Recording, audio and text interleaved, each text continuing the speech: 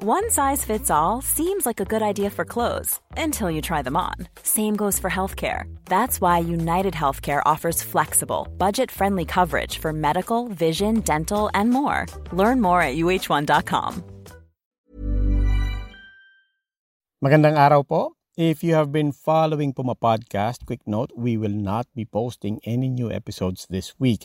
We too will be observing All Souls Day. We will be back with all new episodes next week. What we have done for this week is to recast and repost some of our favorite episodes to maybe accompany you on your long drive to wherever it is you will be visiting loved ones or simply taking a break.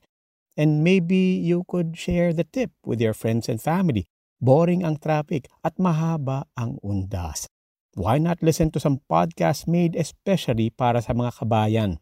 If this, however, is the first time you're trying us out, hello po, kami po ang Puma Podcast.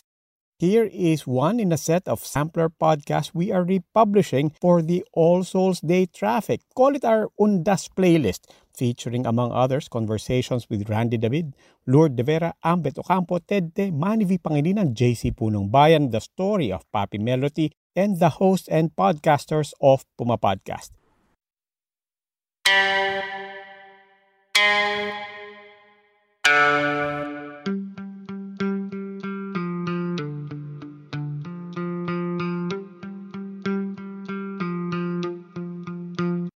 Depending on when you first heard his name or his work, your knowledge or image of our guest will likely be very different from somebody else's perception of him. May generational gap sa pagkilala sa kanya. Anak, Jeprox, scholar, poet, banda, lifestyle and entertainment reporter, weatherman, historian, Palanca Award winner. Some people were genuinely jarred to hear him reporting in TV in Filipino, just as many young fans now are surprised to hear him speaking in English. Still counterculture but now popular enough to help to sell everything from tocino to rum nowadays, dating Jeprox na ngayon Jeprox pa rin pero endorser. Hirap mahuli. We wonder about the journey of someone who has never allowed himself to be boxed in, not even by, one would presume, disciplinarian parents. In this episode of Soundtrack ng Buhay Ko, Eto na.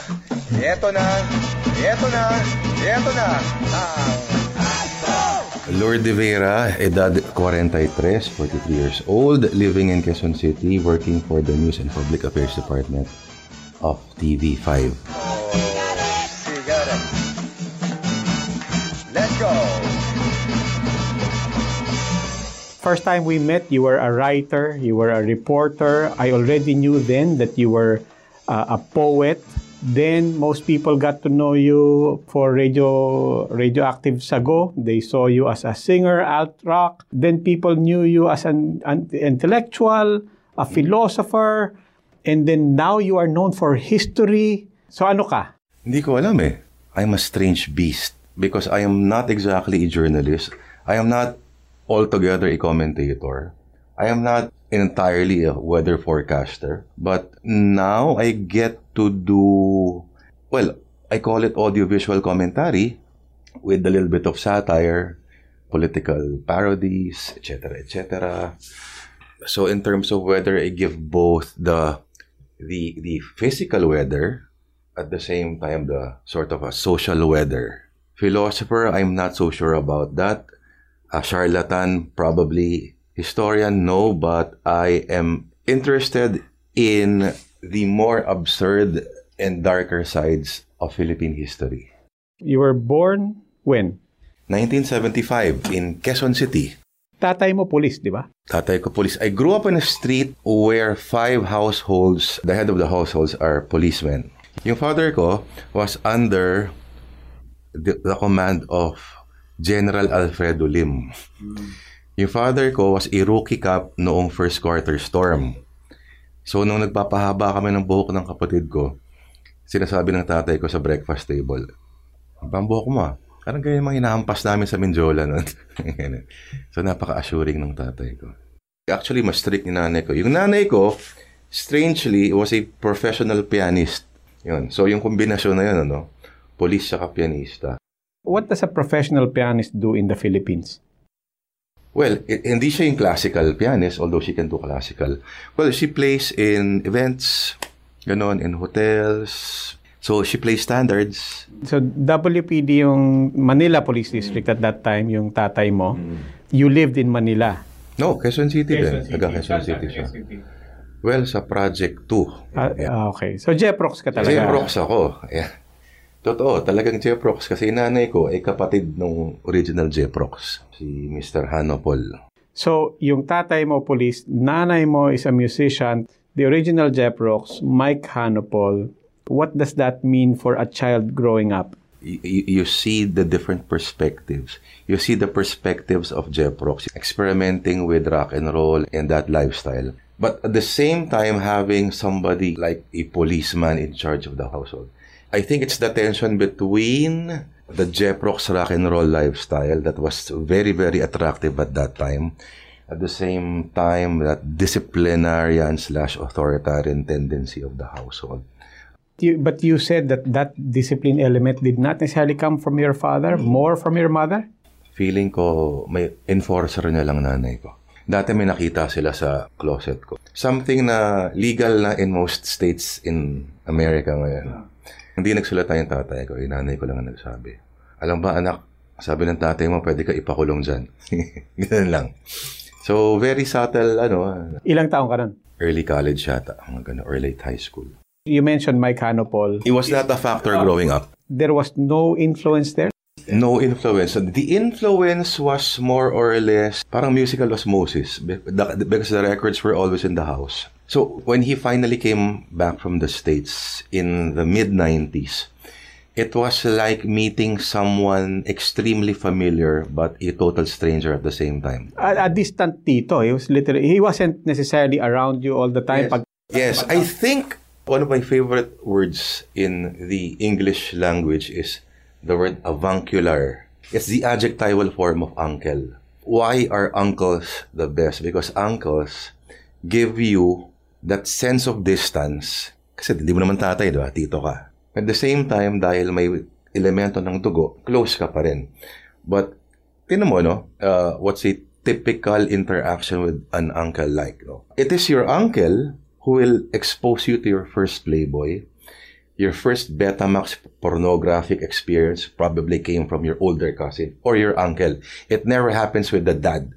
So there's something about that distance that the uncle affords you as a young boy. Sa kaso ko with my Tito Mike, na siya, matanda na rin ako nun. Medyo may distansya nga ng konti na. Nag-roadie ako sa kanya eh. So, may gano'n kami relationship. Ako tagabuhat ng gitara niya. Boss ko siya. This might be a good time to talk about the playlist that we asked you to,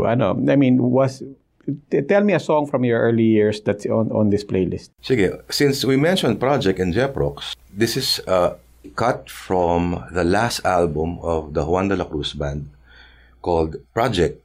It shows the brilliance of the Pepe Smith brand of wordplay, na may maraming double entendre. Project 2, 3, and 4, kailangan ng umiscore sa chorus. 5 and 6, 7, 8, bitin na bitin sa isang guhit. Yun. Project 2, 3, and 4, kailangan ng umiscore.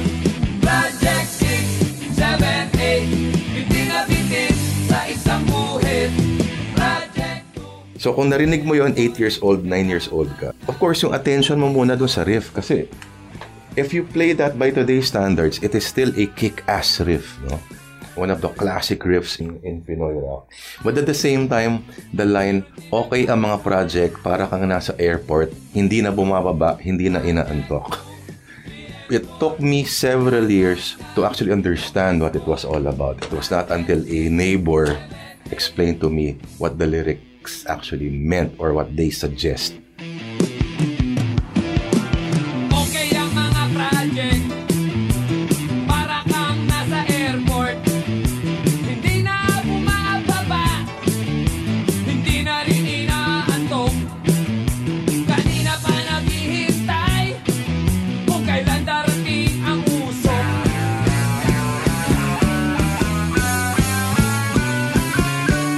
Yung Jeprox na term obviously spoke of a lifestyle. Did you associate anything else with it? I mean, growing up in the 70s, especially with a father under martial law, did the term Jeprox mean anything to you other than the lifestyle? It mostly conjures in my head not really a lifestyle but more a geographic reality, I think there was something about the economic nature of the projects that gave rise or gave birth to this beast called the Jeprox. It was middle to lower middle class, and mostly it was government employees, and a lot of them were teachers. So you would have all these middle class, lower middle class kids coming from educated households, but at the same time, so you would assume that there's a disciplinary environment. But at the same time, it was the 60s or the 70s, and there was the dawning of a new consciousness, a new experimentation with certain things, certain lifestyles. So it's a collision of two worlds, and you could probably see that in those projects. There was something about the projects that I guess people in gated villages and communities cannot or would never understand. Where did you go to school? I went to a public elementary school. In high school, I went to Colegio de San Juan de Latran. And for college, I went to another Dominican school, the University of Santo Tomas. Why UST? UP dapat Magka-College of Music dapat ako sa classical guitar major. Hindi na ako tumuloy. Marami kasi nagsasabi nun, hindi mo matatapos yan. Tingnan mo yung mga nag-i-enroll na classical guitar major, hindi na natapos. Bakit? Kasi nagbabanda sila lahat. Nung high school pa lang ako, nag-extension course na ako sa UP College of Music na classical guitar. Kapasya na ako dun sa unang Sige, let's talk about your next song. Okay. This is a piece called Variations on a Theme by Mozart, performed by Andres Segovia.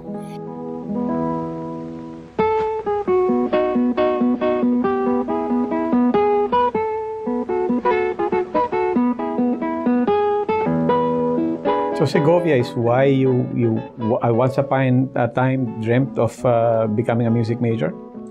Yes. Actually, ganito yung pattern. Rockstar muna, new wave, tapos classical guitar.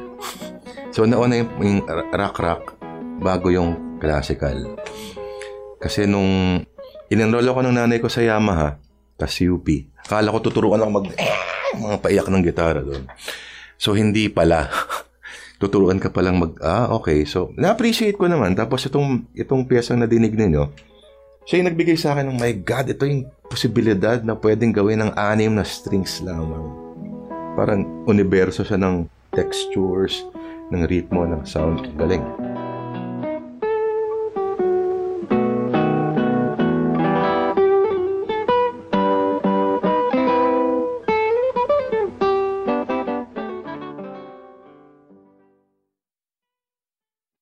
Are you still legally blind? Not anymore. Oh, thank you to TV5. Nag-ex-deal sila ng LASIK. So, dati 1,500 siya. Ngayon, parang 99 or 100 na lang. Grade 2, I started wearing eyeglasses with grade 600. Which means prior to grade 2, they didn't know that you had... Kasi wala naman akong basis for comparison na ganun pala. Akala ko malabo lang talaga yung mundo, di ba? So, akala ko ganun din TV. Tapos, chicken and egg situation, sinasabi ng parents ko. Alam mo, kaya lumabo mata mo kasi ang lapit-lapit pong manood ng TV. Hindi ko alam na ganun pala, na dapat manood ka pala ng TV na malayo. Yun ang kaya ko tingnan. What does that do to you when you grow up? Practically. Ikaw yung nerd in the class. Ikaw yung may Coca-Cola glasses. Bullied ka lagi. Yan. So, kailangan mo mag-fight back. Kaya ka makikinig ng punk rock.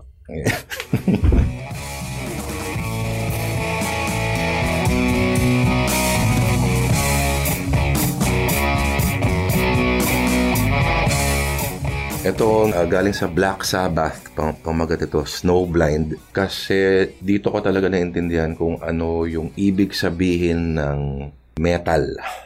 Hindi lang yung metal as dinadaan sa volume yung tugtog na, pero yung Yung sensibilidad talaga na meron kang pinupukpok at dinadala na mabigat sa mundo. Not necessarily sorrowful or anguished, but yung idea lang of heaviness as an aesthetic. What you get or what you see, things don't come easily. Feeling happy in my pain. And then, tsaka everything conspires to pushing you towards reading. I was a late bloomer in terms of being an appreciator of literature. It was not until in my second year college when I came under the tutelage of Dr. Ofelia de Malanta in a creative writing class in UST. The way she talked about how to appreciate the power and the beauty of writing, how certain words, seemingly innocuous or innocent, when strung together, creates a magical, mysterious effect, no, on your psyche. It was one of those Satori moments that one class totally changing how you look at the world and how you look at life. And of course, your course. So I was intending to actually take a political science, but when I enrolled in her class, it totally changed course in both senses of the word, no? Under her, sabi ko parang masarap magbasa at masarap magsulat. You were a scholar of the Philippine Daily Inquirer. I was recommended. Tapos they gave me an exam. Tapos interview with the great late Jimenez Magsanok, Brixie Prieto, and the late Isagana Yambot. Tumakbo ako from Taft papuntang UN Avenue, yung dating Inquirer office. Pinapunta nila ako sa WPD para mag-interview ng preso, gumawa raw akong storya. So, ang in-interview ko, hindi ko na maalala yung mga sinagot ko ng interview. Pero yung ginawa ko ng storya, alala ko in-interview ko ay nakasaksak dahil nag-agawan sila ng kariton.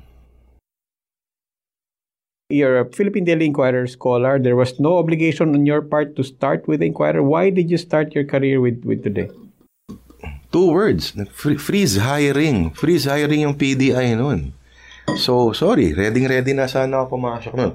Tapos parang 2 years or a year after ako nag-work na para sa Today, kasi naman yung Today, to my mind, was the most progressive, the most beautifully laid out, and most beautifully read users of the English language along with the Chronicle siguro nung panahon na yun. I was a big fan of the paper even before I joined. Talk about the paper. Talk about the people there, because now people cannot associate a lot of the figures there, di ba? Primarily Teddy Boy Locsin. Currently the new DFA secretary. So Teddy Boy Locsin, you mentioned that to a millennial now, they literally have no idea of a newspaper, much less Teddy Boy Locsin as a writer. Mm-hmm. Big names there: Jessica Zafra, Mismo. Manolo Quezon, Chuchay Fernandez, our managing editor. The photographers pa. The photographers, Manny Goloyugo, Bernard Testa. Talk about, as a fresh graduate, walking into that newsroom, and what did that newsroom represent? Robbie, it was like every day sitting at the feet of the masters. The masters not conscious that they are masters. The masters creating for you an environment that basically demolishes that boss-employee kind of relationship, no? Ganda eh. Tapos, that sense of sarcasm, that appreciation for intelligent prose, mga ganyan. Yun siguro yung talagang na-appreciate ko. I stayed there for 6 years, Rob. No? Yung boss mo, magawa kami dati ng layout, may time na parang sex scandal yun eh. So parang may photoshop kami, may model na naka-brief lang. Tingin si Teddy Boy, akala ko papagalitan kami, sabi niya, can't you find someone with bigger balls? Yan ang boss ko. Yan. To describe Rafael Alunan dati in one editorial. Rafael Alunan, the only cabinet member who does not resemble a hemorrhoid. Wow, galing nito po siya. When you started, you were in the lifestyle section. Yes. Under Abe Florendo. I started and ended with the lifestyle section. Oh. It was the best beat in the world. Kasi junkets, full coverage, personality profiles, walang word limit. Bahala ka kung paano mo sulatan yan. Ang galing-galing magsulat ni Abe Florendo, yung editor namin. Oh my God, grabe. Nakakatunaw ng tuhod yung prosa niya. Parang beginning to end, wala siyang boring sentence, wala siyang boring word choice. So isipin mo, yun yung editor mo. Okay? Ang gagaling din ng mga kasama mo, yung mga assistant niya. While you were writing for today, you became known for your band. No? I don't know what to call it. I'm not from that world, so I don't want to take a stab at trying to classify that. Well, it started out spoken word jazz, pero we started to expand beyond jazz. So, may element ng funk, soul, rock, experimental. So, that's basically it. Parang you have a jazz rock band with someone who does not sing. So we started with 3 people, then 4 people. Then before we sort of took a hiatus 2 years, 3 years ago, we were already 10 in the band. Yung simula nun, kasi kailangan ko lang ng parang backup para nagbabasa ako to promote the poetry book, yung first poetry book. Your first hits were Astro, and tsaka Gusto Ko ng Baboy. Talk about that. Yung Gusto Ko ng Baboy was, of course, yung parang, siguro ilang pinakakilala sa amin. Inspired siya ng Animal Farm at ng Ating Alamin ni Jerry Geronimo at ng Tanduay. Siguro kung ano ko ngayon, kung paano ako magsalita, yung ugali, pananaw ko sa buhay, was clearly sculpted by the punk rock ethos, no? Tapos itong kantang to, nung narinig ko, sabi ko, para may ibang bundong bumukas. So ito yung Kill the Poor by the band called The Dead Kennedys.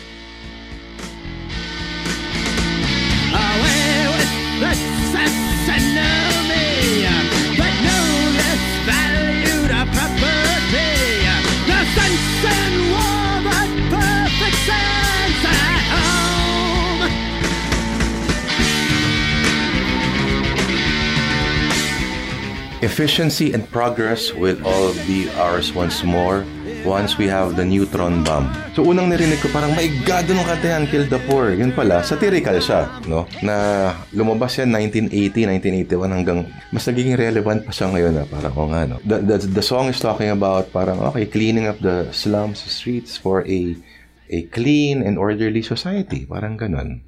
Sounds familiar, di ba? So yan yung unang-una kong entry point sa punk rock. You were obviously politically aware. Were you angry? I suppose there is a seething undercurrent of, not really anger yet, no. Probably the anger manifests itself in the live performance. But the constant feeling of dissatisfaction and something skewed that needs to be realigned. What did that represent in your life? Parang social consciousness sa music. Kasi nung mga early 90s, ito na yung mga grunge, etc., etc. Yung mga metal na galing sa, napapanood sa MTV. Very solipsistic. Parang I, me, myself alone. And here comes Joy Ayala na parang reminding you na ang katotohanan ay may dalawang mukha. Ang tama sa iyo ay mali sa tingin ng iba. May puti, may itim, liwanag at dilim. May pumapay babaw at may sumasailalim. Okay, fast forward tayo. You have the brains and the passion, obviously, for the written word. Clearly, people listening in will agree. You have the voice for radio. Did you see yourself as having the entire package for TV? Sobrang hindi. I mean, yung pagbabanda pa lang na maging vocalista na ako, stretch na yun eh. Absurd na yun eh. Tapos, before TV, may mga kumukuha na ng mga radio plugs, voice-over, commercials. Etong hindi ko makalimutan, Robbie Alampay. Merong isang production outfit. Pinapunta nila ako kasi parang may commercial. Merong point sa history ng radyo. Ang peg nila, boses ko, yung parang tamad, ganyan. Tapos parang may konting jazz sa likod.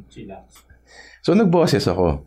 Would you believe hindi pa ako natanggap, Robbie? Kasi sabi ng mga producers, masyado raw patay yung boses mo. Parang tanginan to. Ako yung peg nyo, ako pa hindi natanggap. So they got someone who sounded like me. How did this start? Where you would not only become a brand, but an icon? Nung nasa ABS-CBN pa lang siya, si Patrick Paas, yung ating bossing dito sa TV, kinukuha niya na ako to write or to produce, no? Parang something satirical for late night news. Parang just before yung sign-off, ganyan. Yung idea namin, parang 6 o'clock news na mas lasing. Hindi natuloy. After a few years, kinonta ko ni Patrick Paes. Merong 10 p.m. newscast noon sa TV5. Ang pangalan 10, The Evening News. Sabi niya, I'll give you a block. Bahala ka. Gagawin mo. Parang 3 minutes, 2 minutes. Anong pwede kong gawin doon? Eh, wala naman ako alam sa pag-television broadcast, etc. Although, may idea ako paano gumawa ng music at ng music videos. So, inisip ko, why not do a kind of a audio-visual op-ed piece? Describe this whole time with TV5 and eto na, this stage of your evolution, and what is the fairest way you think should people cast you as? Hindi ko nga alam eh. Pero maganda rin tanungin kung mahalagang usapin pa rin ba yon na kailangan may isang imahen ka lang. Iba na rin kasi ngayon eh, di ba? Yung naalala mo, Rob, before 1987 or before 1986, parang napaka-unimaginable na may magtatagalog sa newscast, di ba? Ngayon parang pag sinasabi mo sa bata na, yung primetime newscast yun, at yung mga talk show nun ay English. Parang hindi ma-imagine ng mga bata yun. So, andito tayo siguro sa bagong period ng broadcast na siguro may mga binabasag tayong mga ideas kung ano dapat ang broadcaster, ano ba ang broadcast dapat, ano ba yung mga katanggap-tanggap ng mga paradigms ng ng expression sa television. So you're open to new paradigms. But did you, when they said, do the weather? Na-excite ako actually, sa weather. Na-excite ako. At hanggang ngayon sa akin, exciting field pa rin siya sa akin. Wala nang mas misteryoso pa sa bagyo. Okay. Next song. Okay, ito parang lumang bagong kanta. Luma siya kasi parang original siya ni Minnie Riperton. Pero kinover siya ng isang banda na electronic. Ang pangalan ng banda ay 4. Number 4, 4 Hero. Na sila parang electronic drum and bass. Pero ang interesting dito, pag pinakinggan mo yung version ng 4 Hero is almost exactly the same as Minnie Riperton's. Itong kantang to ay Le Fleur. Nung umalis ako ng Today, umalis ako doon kasi nanalo ako ng grant sa NCCA, yung kauna-unang Writer's Prize sila. So, nanalo ako sa Poetry Division. Ang premyo noon, 250,000. Tapos may 1 year ka to finish the book. Mula nung nag-start ako sa Today, Rob, never ako nagkaroon ng pagkakataon na magbakasyon. Kahit ilang leave lang na wala talaga. Hindi ako nagkaroon ng pagkakataon tumambay kasi parang 3rd year pa lang ako nagtatrabaho na nagko-contribute na ako. So finally, parang paalam na kaya ako. So 2000 nagpaalam ako. Nasanay ako na buong buhay ko nag-work ako. And all of a sudden, here comes a chance na parang for 1 year hindi ka magtatrabaho. Babayaran ka ng gobyerno para tumunganga lang. Yan yung soundtrack nung 1 taon ko na tunganga.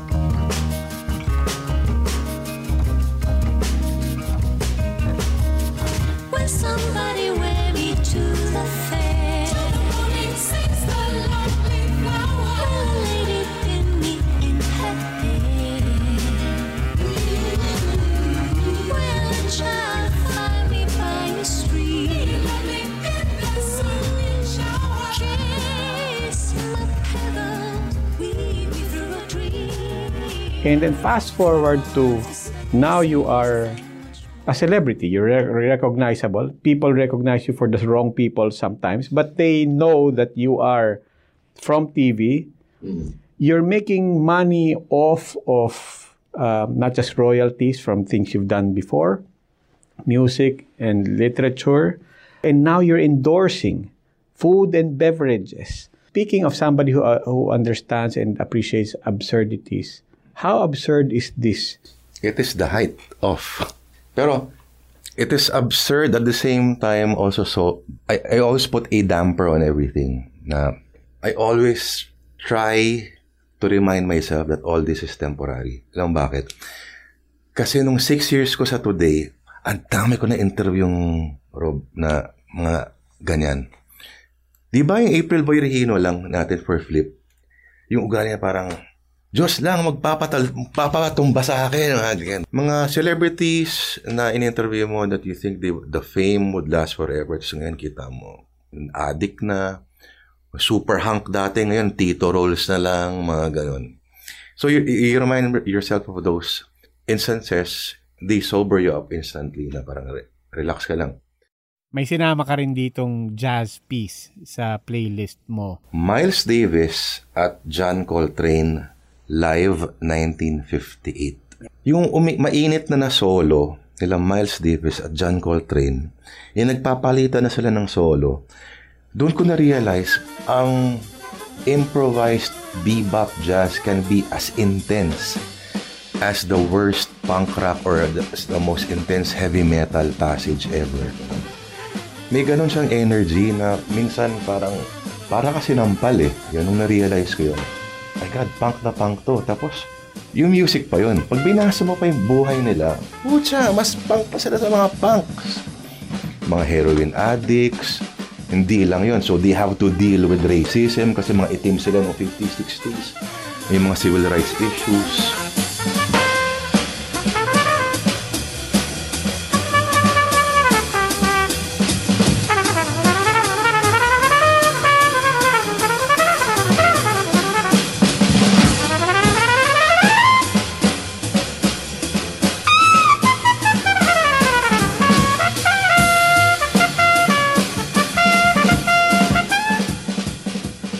So reflecting back on this whole journey, as we said, and tawag natin dito soundtrack ng buhay ko. What's the story arc so far? I mean, how would you summarize the story arc? Start out as... Ang weird, no? Nung high school ako, gusto ko maging pintor eh. Kurt Vonnegut, no? Sa mga paborito kong mga writers. May binabanggit siya dati lagi na unannounced changes in life's itineraries are like dancing lessons from God. Ganda-gandang quote nun. Sa dancing lesson, absolutely wala kang control. Minsan hilahin ka dito, punta ka dyan, punta ka doon. Diba? Ganun. Wala kang choice, sumunod ka na lang. Tsaka ka na lang mag-e-effort. Pag nato ka na sa direksyon na yon, doon ka magtrabaho. Huwag kang magtamad-tamad. May beauty yung ano eh. I think it's a very Zen/Buddhist idea na being in the moment, being in the present. Yung anxiety arises from thinking about what had happened and what is going to happen. Yun. So, you lose focus of the present. Ang corny, no? Pero parang ganun. But right now, are you in the moment or are you thinking of what they want to do next? Moment. Kasi, in the few times na pinlano ko yung mga ganyan, hindi siya nag-work talaga. Merong dancing lesson talaga na mas malakas ang hatak.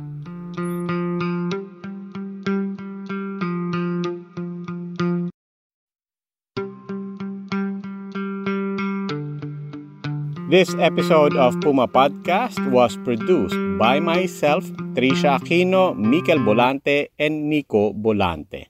If you like what you hear, please tell a friend. And do give us some good reviews on Spotify, Apple Podcasts, Google Podcasts, Anchor, Stitcher, or wherever you listen to podcasts. It really does help. Meantime, we suggest you click subscribe on your player and let us autoplay and accompany you on your trip. When you get back, we hope you continue to accompany us on ours.